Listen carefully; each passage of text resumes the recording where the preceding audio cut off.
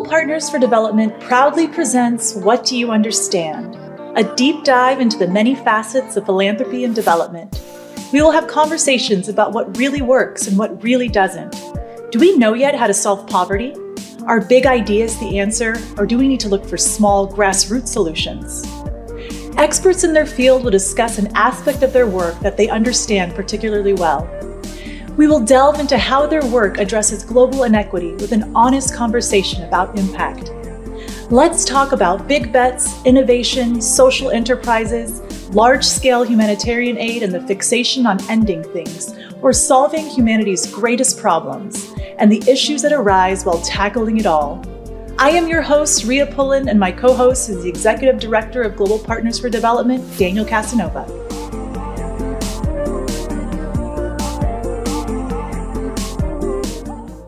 And our guest today is Mark Casanova, the Executive Director of Homeless Healthcare Los Angeles. Hi, Mark. And hey, there's a similar last name. Is there a relation here?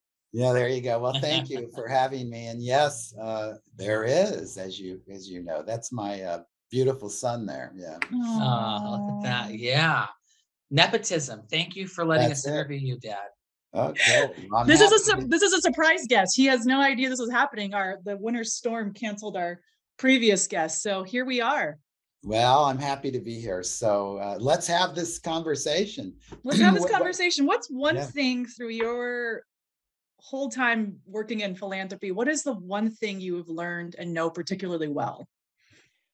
Well, as it relates to philanthropy, I actually, I'm a clinician by trade. So initially I hit the work from a real practical care for people. My parents were really giving, caring people, and they just passed that on to me. And my whole life, I've been just doing kind things for people every day. And but in terms of that, so I entered the field as an expert, becoming an expert ultimately about what people need to resolve the issues or concerns, problems they had as it relates to homelessness. And along the way, I became the director, which lo and behold involved a lot of development, a lot of fundraising. And so in my early years, actually, I was lucky enough to meet a pretty amazing development person who actually gave me the one lesson that I've carried the whole time, which is development is addition. It's getting one and keeping one. That's it. So you're collecting whatever it is that can further your mission, or so it's been a pretty simple thing of adding and adding and keeping, and lo and behold, 30 some odd years later, I have a collection of donors and friends who support us. But so the exciting part of what I do, I haven't talked about homeless healthcare. I can. It's an exciting thing for me. I come to work with a smile. I love this. And that's what I express to my donors, a real happy view of what it's like coming to work for a group like this, but also a beautiful view of what you do, that I can give you the cliches of how they make a difference and how people's lives are changed, but I just think it's more so in development, the energy and the excitement about what you do, because it's almost more important for them to see that this is a group that not only cares but is really jazzed to come to work. You want to be a part of something. I think everybody, no different than our clients. I did a talk on Monday about communal belonging. And, in the targeted group I work with, we enforce sanctions. And, it's a group of people who have been rejected, disenfranchised, and then told what to do, told how to do it, and punished. Mm-hmm. And whether it's the courts, the police, the criminal justice system, the shelter telling them, if they don't change, they have to get out, or just about anything that the folks experiencing homelessness and who may use drugs get. But for homeless healthcare, it's really having relationships are more important than forcing on these sanctions. And so that leads to this communal belonging that is really important, because if you can work with people who haven't belonged, then they can get from us something that promotes health and wellness. And yeah, it's a beautiful thing. And I think fundraising is the same thing. It's getting people to come in a communal way to be part of something that's bigger than what's going on in their life. So what drew you to working with the homeless populations? You said 30 something years ago. What was it in your background that drew you to work with that population in Well, I was particular? sitting on a therapist's couch and looking at her, and I thought, I want this gig. Somebody walks in and they lay down and they pay you money. And I thought, gee, I want that job. So I started to do the work. I went to a shelter and I thought, how difficult is it to help somebody find a home? And lo and behold, it's really difficult. Oh, man. And people don't have just one issue, they have many, and a lot of barriers and access issues. And so I learned at an early going that this was where I wanted to work. And in LA, it's a big problem. So it was tackling a big problem that had a lot of hope in it to change the system, and to not just give out a Band-Aid, so to speak, the day-to-day work, but be part of a bigger solution. So yeah, that's what drew me into this arena of homelessness. And also, so like I grew up in Europe and I don't feel like I saw as much of this issue until I moved back to America.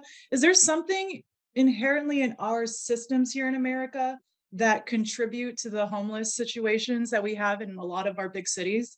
It's just a big problem, the socioeconomic, you name it.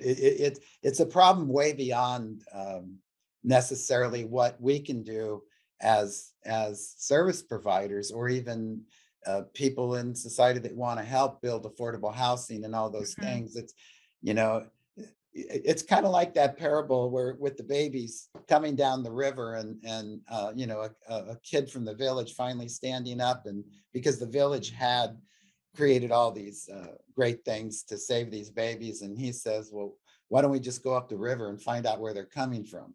And similarly with homelessness, it's kind of that problem. It's like, let's prevent what's going on, and we might actually put an end to it, because the problem is so deep and so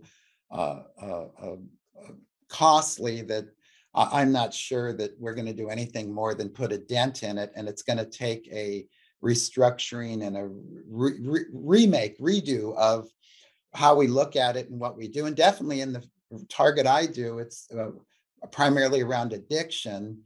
It's about harm reduction and redoing the punishment schema of what we do. We punish people and enforce sanctions, and we don't decriminalize or make it an environment where people just come to it because they have to, and there's no threat of arrest, and there's no threat of these kind of sanctions that kick you out of programs and exclude you and create access problems. So there's big changes have to be made, and those changes are not necessarily within the homeless arena. It's kind of from without, kind of up the river, so to speak. And definitely in a socioeconomic way, it's building enough affordable housing that we need, and we have nowhere near. So in Europe, they have more housing. In other countries, they don't have those sanctions. Portugal, the Netherlands, that countries that have already really given it great thought about public health and about harm reduction and how you help people, and you don't criminalize them for being unhoused or for having addictions, or in the US for being Black and brown, you know, for you know, it's kind of cool. I think we need to have social justice intersect with harm reduction. It's this really cool intersect, social justice, public health, just boom.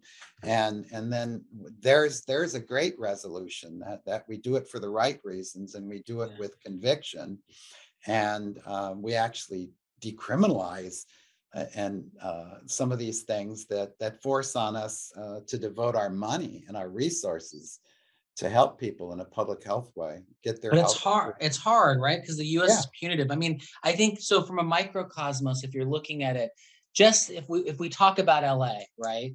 like about the simple question would be like, first, like, can LA end homelessness? And then my two part to that is it, or is that a dumb question? Like, is it, like, is there a solution? Is there a solvable thing? Are there people that are working on it? Like, what does that timeline look like? Do you think, can you end homelessness in Los Angeles? Well, it's interesting that came up in a question yesterday. I was on another call. We're doing a homeless count in LA. So in a practical way, I could tell you in a couple days or month or so when the results come out, everybody's thinking it's increased. And meanwhile, we've devoted billion extra dollars into this issue in LA to solve or put a dent in ending it. And I'd like to think that all this money is going to do it, but my hunch is it's not, because the front door is as big as the back door, so the exit is similar to the entrance, and if not greater at the entrance. So we're doing something wrong. If our goal is to end it, if it's to end it, and to me, it's less about ending it, more about going upstream and figuring out in a bit different way, kind of, well, what are the other things that we could help prevent? It's almost easier to prevent people from falling into something than it is to devote all these resources with people multiple problems of mental health and addiction and health issues, really severe health issues that complicate somebody's life and make it even more difficult to place them in housing. And a lot easier, we prevent health problems, prevent some of the fallout from addictions, and try to resolve it that way. So the flow in is decreased and the flow out is increased. And when that shift happens, then I would answer, that's the long answer to say, maybe someday we'll have a solution. I don't think we have it right now. But doesn't it seem dumb that we can't? Like, given the resources that are in California, that there's so much money that he can't. And then, so in my perspective, and I'm not an expert like you, so I'd be like, we can't agree on things. So like on a conservative side, there have been historical movements, like when Reardon came into LA and moved all the homeless out of Skid Row, right? Like liberal people, like, that's terrible, right? Like we can't like make homelessness illegal. But on the flip side, I feel like I kind of want, I pose you, like, why shouldn't it be illegal to be homeless? Why shouldn't it be illegal to not take care of people that like can't take care of themselves? Shouldn't the system take care of them? I think that obviously they shouldn't be put in jail, right? But I'm actually asking rhetorical questions. I know the answer is just like, there just aren't those resources. But I think at the top, right, people aren't making those choices, and they don't. And I think that politicians don't know how to, because people wouldn't like it, right? It's like, oh, we can't, in America, this is to your question, we're too punitive. We're like, oh, no, we can't give someone all of that stuff. Why would we do that? Like, they're lazy. Those are lazy people. They're lazy drug addicts. That's why they're homeless. But so my thought is like, right, if you think about the different people in the systems, right, like there's that bottom group, which is, I'm imagining who you work with mostly, which is severely mentally ill, substance using, chronically homeless people, right? That should be solvable. But and so do you feel like there are initiatives in place now, or is there enough in the zeitgeist and local government that people get that to solve that piece of the homeless issue? Yes, absolutely. And that's what I'm saying. I think there are really wonderful things that address not necessarily addiction, but definitely address homelessness and the support that somebody needs to get off the street, and a solution that has been working. It's just there obviously is nowhere near the amount of resources being put into that to put a dent in it. But sometimes I think it's less about the money and more about what you're saying, the people that are making those decisions. That therein lies the problem, because a legislator, a politician are trying to satisfy many things beyond homelessness. So they're concerned about the folks that aren't homeless in their community and listening to them. And this NIMBY, not in my backyard kind of thing, really exists. And for the most part in LA, there's not an overwhelming percentage of neighborhoods that even want to deal with this problem. They just don't want it. Out of sight, out of seen. And that makes it even more challenging. So yeah, you definitely, what you're saying is true. A good rhetorical question that I don't have the rhetorical answer for, but I was just talking to myself. Yes, I mean, I have all my bad ideas. I mean, I feel like I'm conservative and liberal, and both of them. I'd be like, we should outlaw homelessness. Like, we should make it illegal. Then let the government figure out what to do with all those people. I mean, obviously, go to the extreme that you talked about. We should just put them away. Not only arrest them, kill them, and that you can erase the problem. I mean, well, homeless concentration camps. There's lots of space. And there you Omaha, go. And in some ways, I really think there are people that would absolutely want to do that. Maybe not to that extreme, but definitely in a containment way, to move the problem off into a rural kind of industrial. So I think in the city, it's a mostly like it's a visual thing. People don't want to see that as they're walking down the street, because it maybe reminds them of this other population that they have no grasp of that situation and how desperate they must be to be in that situation. And as far as population groups with the mentally ill and substance abuse, I've noticed, my dad is a veteran. That's why I grew up in Europe. Do you have a lot of veterans as part of your population? Because I have noticed that when you leave the military, like, they will sign you up and they will put a roof over your head and give you a gun and send you overseas. But I don't feel like there's a lot of transitioning from being in the military, where they gave you all of your physical needs, to when they leave the military and then now they are on their own, where they've never paid rent before. Yeah, check it out. The vet population, I believe, is the one we are addressing. Okay. That because of exactly the way in which you described it, I think the powers that be at the VA, the powers that be within communities, have really done a 360 in the sense of wanting to help veterans.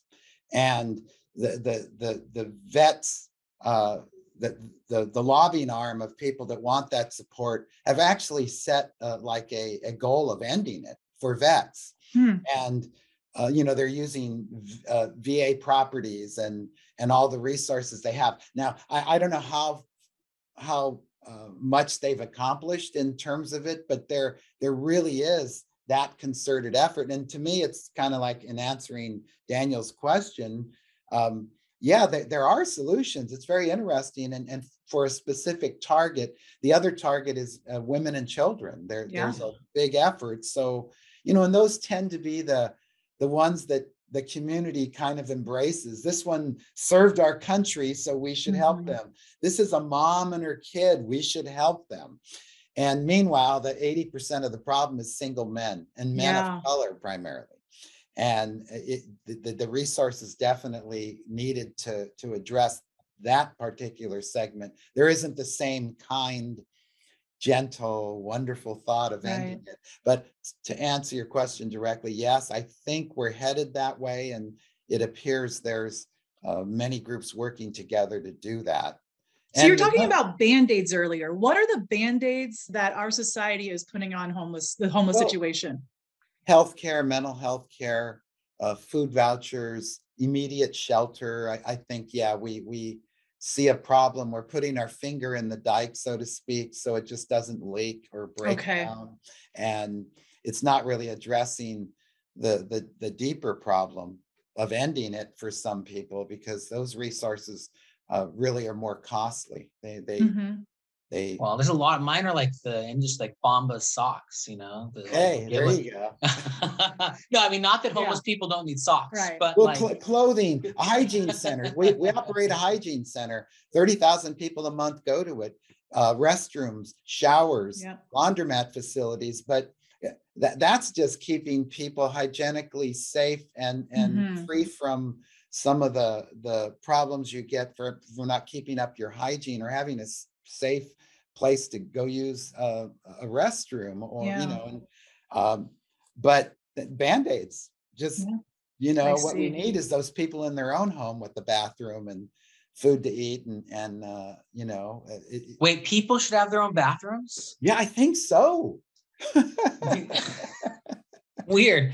You kind of answered my question a little bit. So at Homeless Healthcare in Los Angeles, what services do you provide other than the bathrooms you were saying? What other services do you provide for the So homeless community? we have an array of programming from outreach. We have outreach teams that go out on the street and encampments, parks, alleys, streets, and we also have outreach that goes on around substance use, where people and mental health, where we're, in addition to reaching people who are on the street, they're able to assess and provide a level of field-based care. We do the hygiene center, as I said. We have a syringe exchange program that distributes about 2 to 3 million syringes a year Oh, out wow. of a site that offers a really cool life-saving drug, naloxone, reverses an overdose. So we're also uh, helping people stay alive. Because one thing Okay. I know for certain is if you're dead, you can't get housing. Very true. So You have to be alive to have a yeah, you house, have to be right? alive. And so the effort we need to do is to keep people alive that are overdosing on an opiate. Hmm. And so that's one of the absolutely huge uh, programming we do is around that drug naloxone. All of my programs handed out. And then we land people into treatment, into mental health and substance use treatment, progressive treatment. And lastly, we also provide housing programs where people can come in and continue their journey, so to speak, to that leads to permanent housing. And yeah, it's a complete formula. We love it. We do trainings as well. We train people in the community how to be great social worker, case manager types. And lastly, advocacy. You can't just hand out these band-aids. You have to Hmm. figure out systemically how to change the system so it works better for everybody. It's that public health kind of the Yeah. greater good. All of us are encountering folks on the street, so it would be good to know that good public health is going on to protect our kids, to protect us, and to protect the people that are on the street. So everybody benefits from this good public health. Yeah, And so is absolutely. there like, so to end, is there one project that you're working on at Homeless Healthcare Los Angeles that you're excited about, like a new venture that you're going Yes. into? Well, we started one and it leads to another, but we pay drug users, which I love. We pay them to work for us. And Oh, they're active drug users and they do outreach. So this was a program by design that was created by drug users. It was implemented by drug users. Drug users work with other drug users who better in the community to know what's needed than somebody that's from the community. And then they have saved lives and brought support to their community. I love that program. We need to have more programming like that. It's unique. I can't think of anyone else in the US to the volume of what we're doing. It's got a couple hundred people that are enrolled in it, and 40 or 50 people on a regular basis do it. But what it's leading to is the exciting program I want to do, which is a safe consumption site or overdose prevention site, which is actually a place for people to come and do heroin injecting or smoke meth or inject meth. I know it sounds kind of wacky, but the thought is that in a public health way, people should be careful with what they put in their body and how they put it in hmm. and not die from it. So those facilities will help keep people alive. And that's where we're headed. There is legislation in California that's being brought up to ultimately to the governor that hopefully will sign it next year, and it's not too far off. They do it in other countries. We have a partner in Copenhagen that actually allows people to come in with cocaine, powder Wow. cocaine, make it into crack and smoke it. Isn't that a novel idea? And heroin, and they're able to, in a safely way, use. And there's a shelter on site too, a 100-bed shelter that people can stay in. And it's kind of like this containment logic of, if we're going to decriminalize it, which is what they've done, they decriminalize the simple recreational use of drugs, then we need to provide a space for people to do it that's safe, and a space for people, if they want to end it or get out of it, it's there, and everybody wins. The community wins, and people are alive, and they transition into the community. And I'd love to have more of that in Los Angeles. We're not politically, or even in our community, it's not like this is an idea that everybody is saying, "Oh, let's do it." But I do believe we've changed, and we're headed that way. So we need to share this then with the conservative people that want to shut you down, so we can make them angry and motivate them to fight even harder. Because I'm assuming they think you're just promoting drug use. I'm assuming that's what their thoughts are. Absolutely. And what the fact is, if you go to Portugal, who has decriminalized drugs and also offered a lot of programming for people who use drugs, and other countries that have looked at drug use differently, there's a reduction in drug use, a significant reduction, a reduction in the disease burden, where HIV and hepatitis and other bloodborne diseases are prevented at greater numbers than what the US does. And just simple things, people's quality of life and homelessness, all those numbers are decreased by changing just a view of addiction and substance use. That there I just feel like kind of on a human level, if you tell someone you can't do something because you're going to get in trouble, you're going to excessively do it because it's kind of, you tell a kid that, you say, don't touch that. What are they going to do? Or the marshmallow trick. Yeah. They're going to shove both marshmallows in their mouth because someone's looking. Yeah. Drugs feel really good. So I just don't get why people want to feel good and do them. Hey, exactly. Let me tell you, that's so weird. Let me tell you my last little ditty of sure. Years ago, I went to the LAPD. We did outreach programs in the jails. LA has a couple, a city jail, a county jail. They're busy all the time. And we were doing a program of harm reduction, which really reduces risk primarily, but it also connects people. Those are the two tenets of harm reduction. It really connects people to resources up and down. And they wanted us to meet with people who were just exiting out of jail. And we were going to do our harm reduction thing, lead them to a resource. But the LAPD was interested in, they wanted to make sure that the program reduced recidivism, that people weren't going to commit crimes and come back to jail. And, that wasn't necessarily our program. But I said, well, I do have a program that we're not operating right now, but we can, if you're interested in hearing about it, that would end recidivism. And he goes, I love it. The guy's name was Gentle Winter. I love that a cop is named Gentle Winter. I'm just outing him publicly. But yeah, I mean, is that thing called like an oxymoron, or whatever, Yeah. But, so I told him, I said, well, here's the program.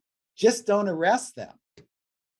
And then we have a program that meets your goal 100%, and it's so interesting, the very thing that you want as an outcome is the very thing that they control themselves. Just save the money.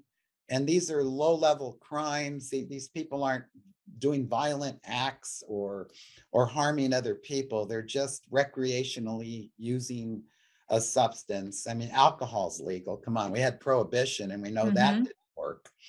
I mean, and my son, you could articulate this 100 times better than me. Where is this going? He reads books, and I don't. So you have the longer history of the drug war, the war on drugs. Yeah. On another time, this makes me think I've been thinking for this podcast to have it be kind of a tag your it.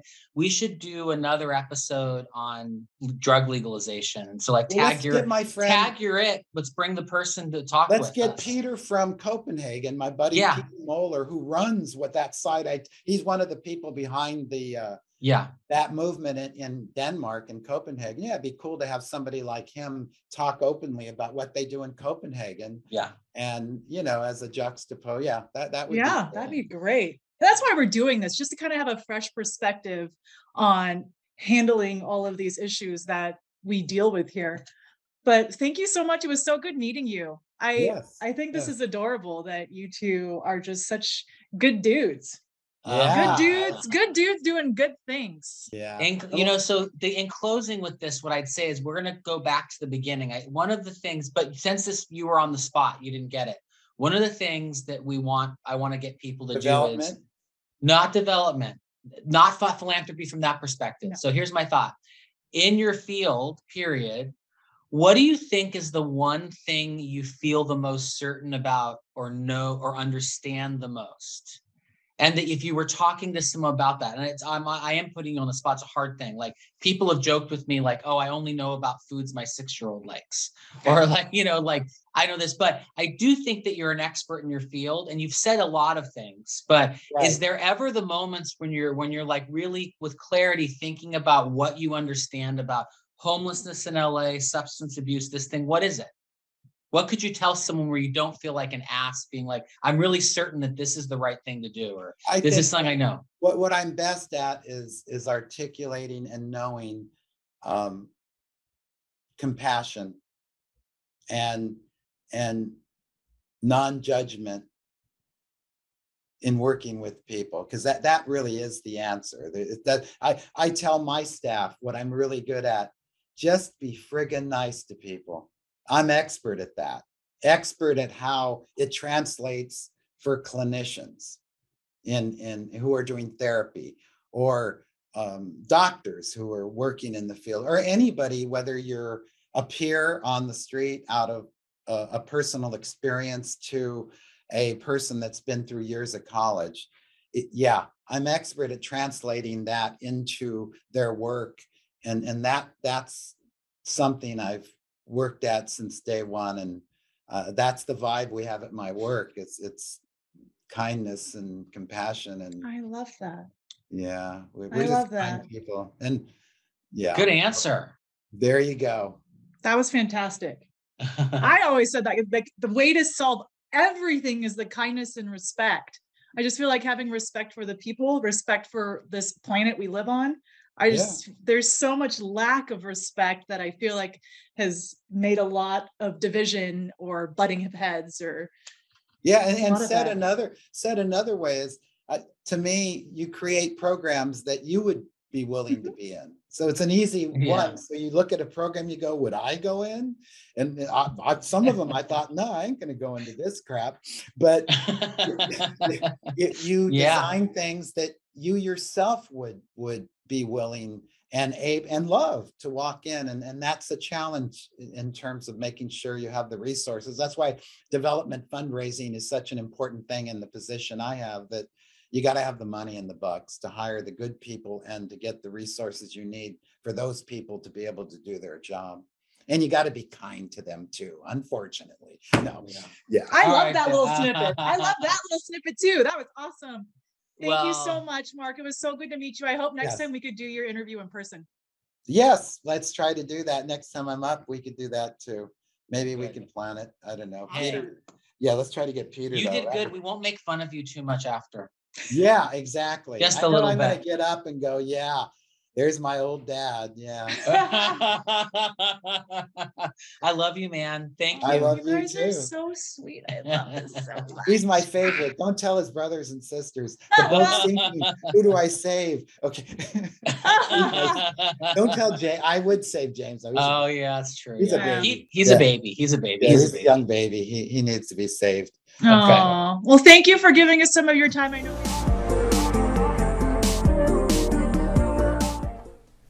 Okay. You and your dad are so cute. Can I start with that? Yes. Okay. I just think you guys are just really great guys. Yeah, no, it's like really nice to hear him talk. I'm like, oh, you did good. I was worried for him. I'm like, what are you going to say? What are you going to say, old man? But no, he's good. You could tell he's so passionate about what he does. Yeah. And that if only more minds were in positions of power that could change things, as he said, up the river. I've thought about that so much since he said that, about instead of trying to catch the babies at the end of the river, figure out why they're being sent down the river in the first place. Yeah. So how are you going to fix it, Daniel? I don't know. I mean, well, there's so many pieces to the homeless crisis. I know that I mean, you know, because I'm close to my dad, I believe in a lot of his interventions, and I think he's focused on a very hyper specific population, which is like mentally ill, substance abusing people that are chronically homeless, and really that population's really challenging to help get off the streets. But I think they have effective models for doing it. I think the broader scale piece is like we're talking about is like I think that we need to think more about making laws at the state level that really help put experts in the right places and also fund the right types of projects. And it's just going to be expensive. And we know what will work, I think, but it just takes like not just building housing and getting people housed, but then having huge teams of people that can help support those people.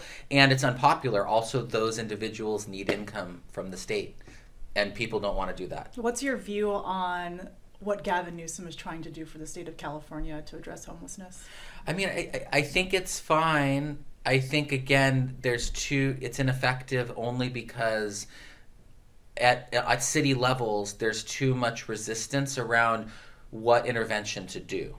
So there's not enough, it's not enough money, and then also we were just talking about other politics. It's like there needs to be a focused solution. So like even if it's the wrong solution, we need to like get behind one idea for how to do it, and then see if that works or doesn't work. What happens is I think that we don't agree, and it's all fissured.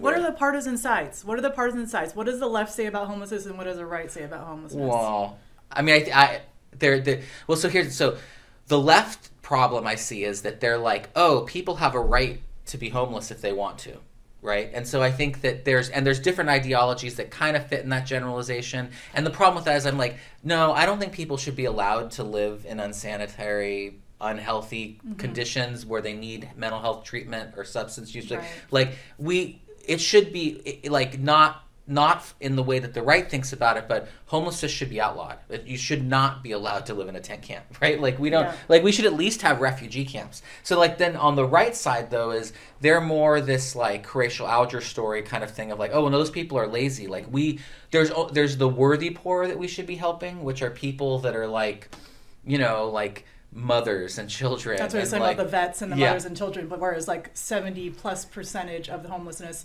are single men. Yeah. And so those people, I think what the right would be is they're not worthy of it. Like, or they don't need to be homeless, right? They could work. Look at all these jobs that are out there. Like, they just need to stop being lazy. Yeah.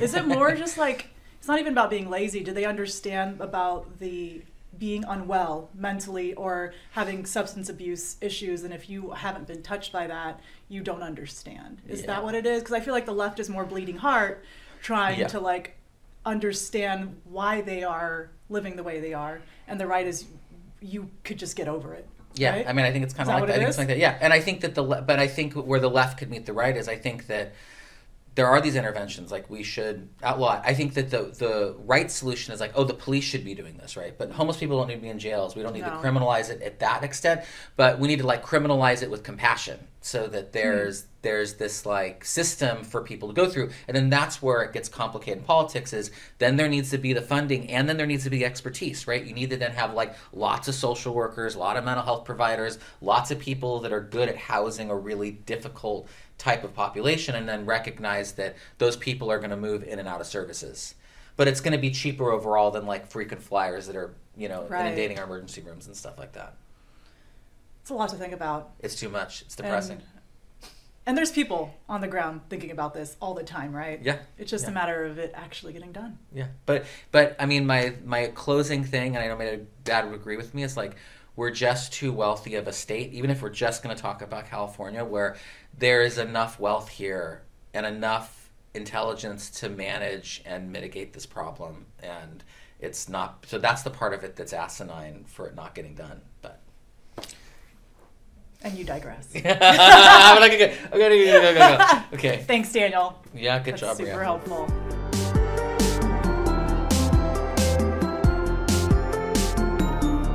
At Global Partners for Development, our mission is to advance community-led initiatives that improve education and public health in East Africa.